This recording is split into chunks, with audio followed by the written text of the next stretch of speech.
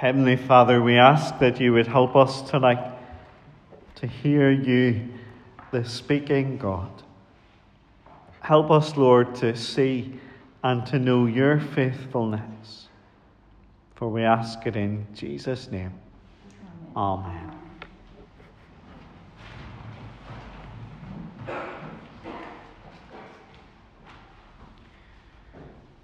The school playground provided another level of education that wasn't found or learned within the classroom itself. And with the dinner ladies as judge and jury over lunchtime and break time, a whole world of social integration was learned in the playground between the dinner bells. And every break time and every lunchtime, weather permitting, of course, there was at least one game of football going on in the playground. And there we tried to recreate what our heroes had done on TV the night before. And there we learned a new word. We probably learned lots of words on the football field, but one in particular that we're going to think about tonight. It was a word for someone who always stayed up front, hovering near the opposition goal, almost keeping the goalkeeper company, just waiting for the ball to come up the pitch so that they could score the goal. They were a glory hunter. You see, they wanted to get the glory. They wanted everyone to shout their praise. They wanted to score the goal. But that was all that they wanted to do. They didn't want to, help the team out when the ball went back to midfield, or they didn't want to have to defend. They just wanted to score the goals and to get the glory. Our psalm this evening stands in stark contrast to the idea of glory hunting, of basking in our own glory, of stealing the limelight for ourselves. We might sometimes be tempted to make sure that we're noticed, to take the credit for any success. But Psalm 115 on page 615, as it is rooted in the escape from Egypt, it attributes glory to the right person. This psalm, coming from Psalm 113 through to Psalm 118, is a series of psalms that were sung around the Passover, as the Israelites remembered coming out of Egypt. And having escaped from Egypt through those 10 plagues, and especially the Passover, having passed through the Red Sea and the River Jordan, as we saw last week in Psalm 114, the people of Israel might have been tempted to think, look at what we've done. We have managed to escape. We've done it all by ourselves. But straight away in verse 1, we see the glory being given to the right person. The address being written on the envelope to the right address. Verse 1, not to us, O Lord, not to us, but to your name be the glory because of your love and faithfulness. Our psalm this evening is an antidote to any hint of pride that might arise within ourselves. It challenges the I did it my way attitude and asks, are we glory hunters? Are we glory stealers? Or will we give God the glory that is rightfully his? The glory that is his because of his love and his faithfulness. So let's dive into the psalm to see God's glory, to see his love and his faithfulness in action. And straight away in verse 2, we're met with a question. the question is this: why do the nations say, "Where is their God?" For the nations all around, the people of Israel were something strange. They were out of the ordinary. They were, in the language of the King James Version, a peculiar people, which in the King James language means a particular people, a specific group of people. But to the nation surrounding, they were just peculiar. They were strange. And why was this? It was because you couldn't see Israel's God. That's why the nations are asking, where is their God? Now, the answer that we find in verse 3 is obvious to us, but it was unusual for the surrounding nations. It says, verse 3, "Our God is in heaven. He does whatever pleases him." Now, why was that so strange to the other nations? Why could they not get their head around that? Well, it was so strange because every other nation had small g gods who were visible. If you went to their temple or their place of worship, you could see them. They were there as a statue or an idol. But seeing their gods didn't really help them. Do you see the contrast there between the God of Israel and the gods of the nations? Verses 3 and 4. "Our God is in heaven. He does whatever pleases him. But their idols are silver and gold, made by the hands of men." Our God is alive. Our God is in heaven. He does whatever pleases him. He even made us. But people have made their idols, things of silver and gold. So which would you prefer, the visible silver God or the invisible living God? The God of gold or the God of gods? There's no comparison. But just to make absolutely certain, in verses 5 to 7, we're given a rundown on the absolute uselessness of these idols. The same catalogue that we heard in Psalm 135 as well. You see, these statues, these idols, have been made with mouths and eyes and ears and noses and hands and feet, but they can't do anything with them. They're powerless to do anything. Look at all the cannots there from verse 5. They cannot speak, they cannot see, they cannot hear, they cannot smell, they cannot feel, they cannot walk, nor can they utter a sound with their throats. These visible gods are useless. They're worthless. But the psalm actually goes further to tell us that as well as being useless, they're positively dangerous. I'm sure you've heard the phrase, "you are what you eat." And people will try to sell their latest diet based on, you need to eat healthy and then you'll be healthy. And maybe you've teased someone that if they keep eating a certain type of food, then they'll turn into that type of food. So, if you keep eating donuts, you'll turn into a donut or something like that. I think I'm half the way there, maybe.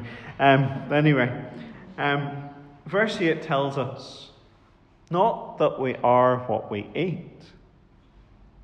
Verse 8 tells us that we become like what we worship. Do you see that? Look at it with me. Those who make them, that is, make the idols, will be like them, and so will all who trust in them. You become like what you worship. You become like what you put your trust in.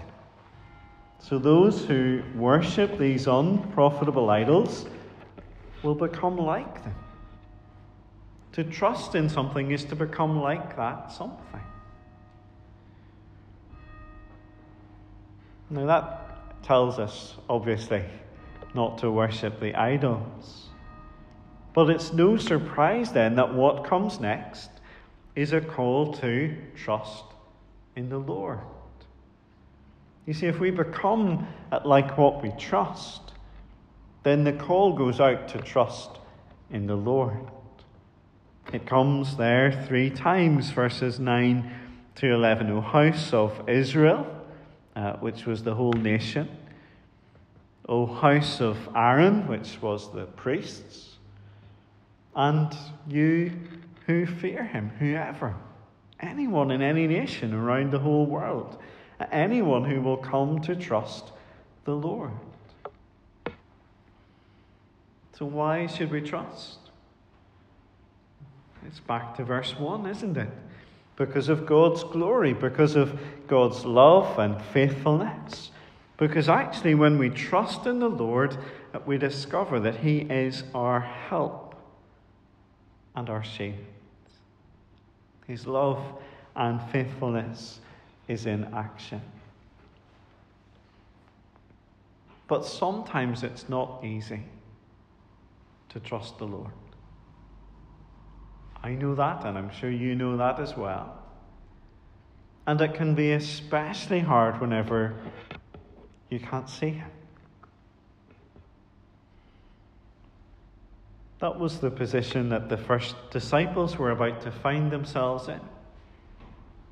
It was the Passover meal, and suddenly Jesus, their master and friend, had told them that he was leaving.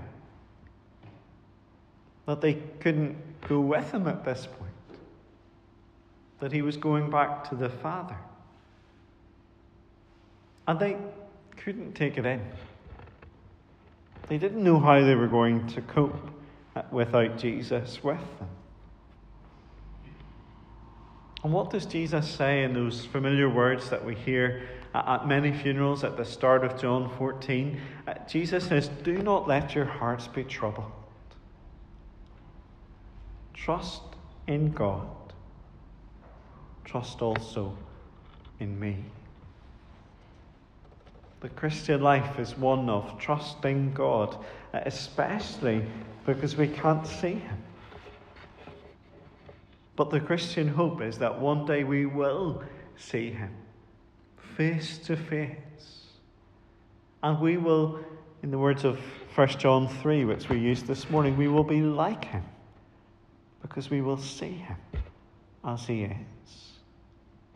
That is our hope, the hope that we press forward to enjoy even when it's difficult, knowing that he is our help and our shield.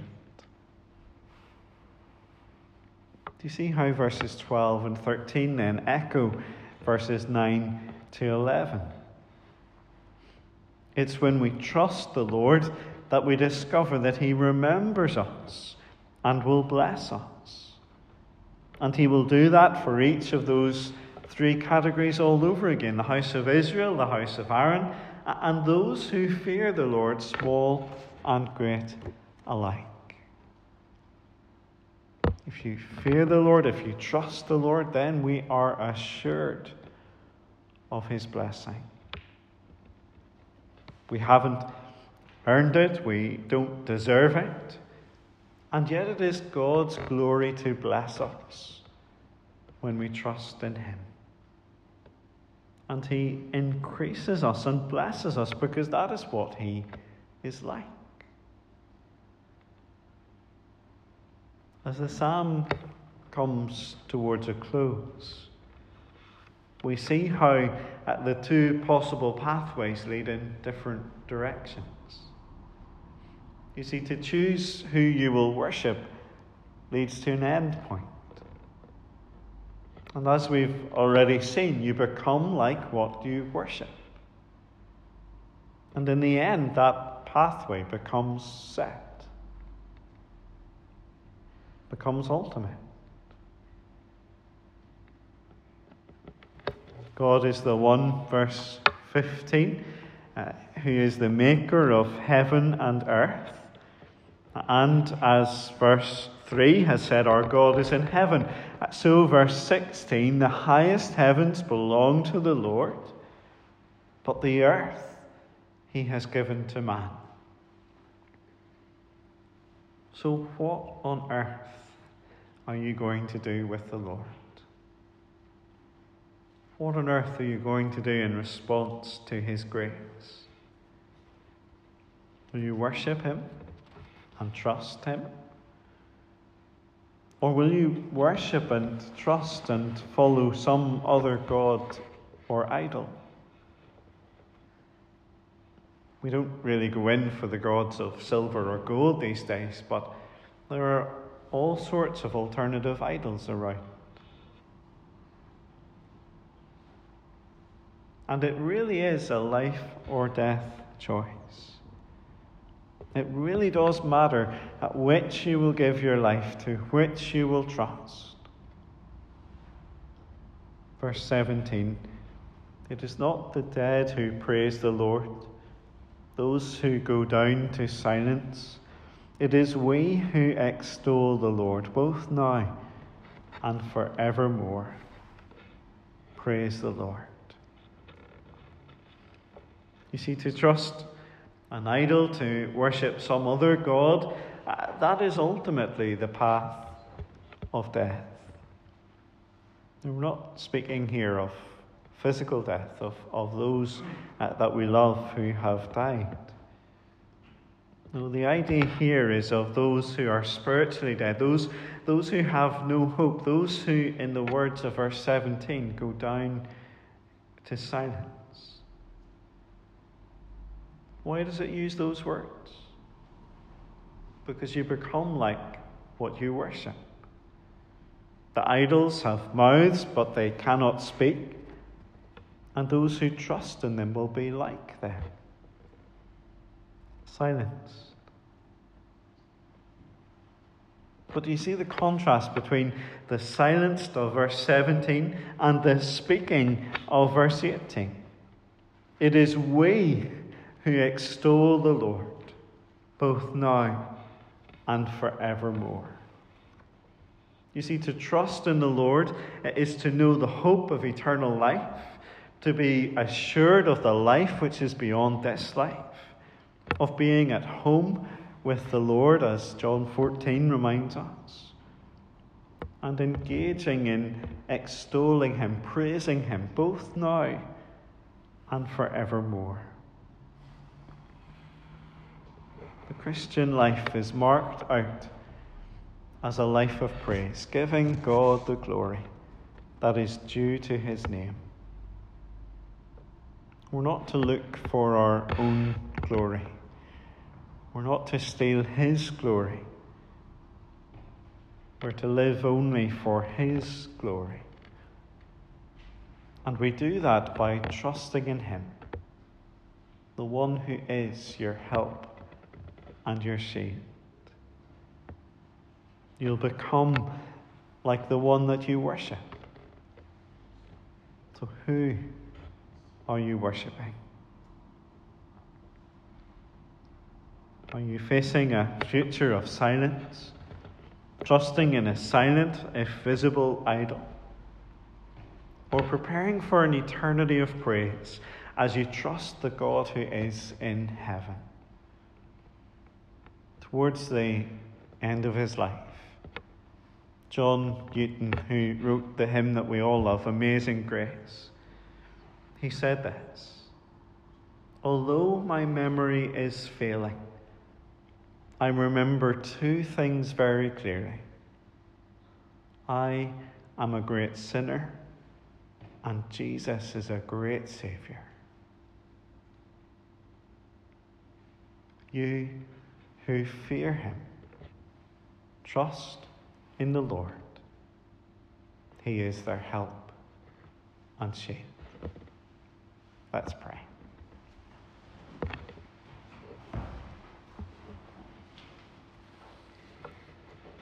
Heavenly Father, we thank you that Jesus is indeed a great Saviour. We thank you for the way in which he offers us that path of life. We thank you that you are our God in heaven. We thank you that you are our help and our shield. Father, we ask that you would help us to trust in you, to praise you both now and forevermore. And we ask it in Jesus' name. Amen.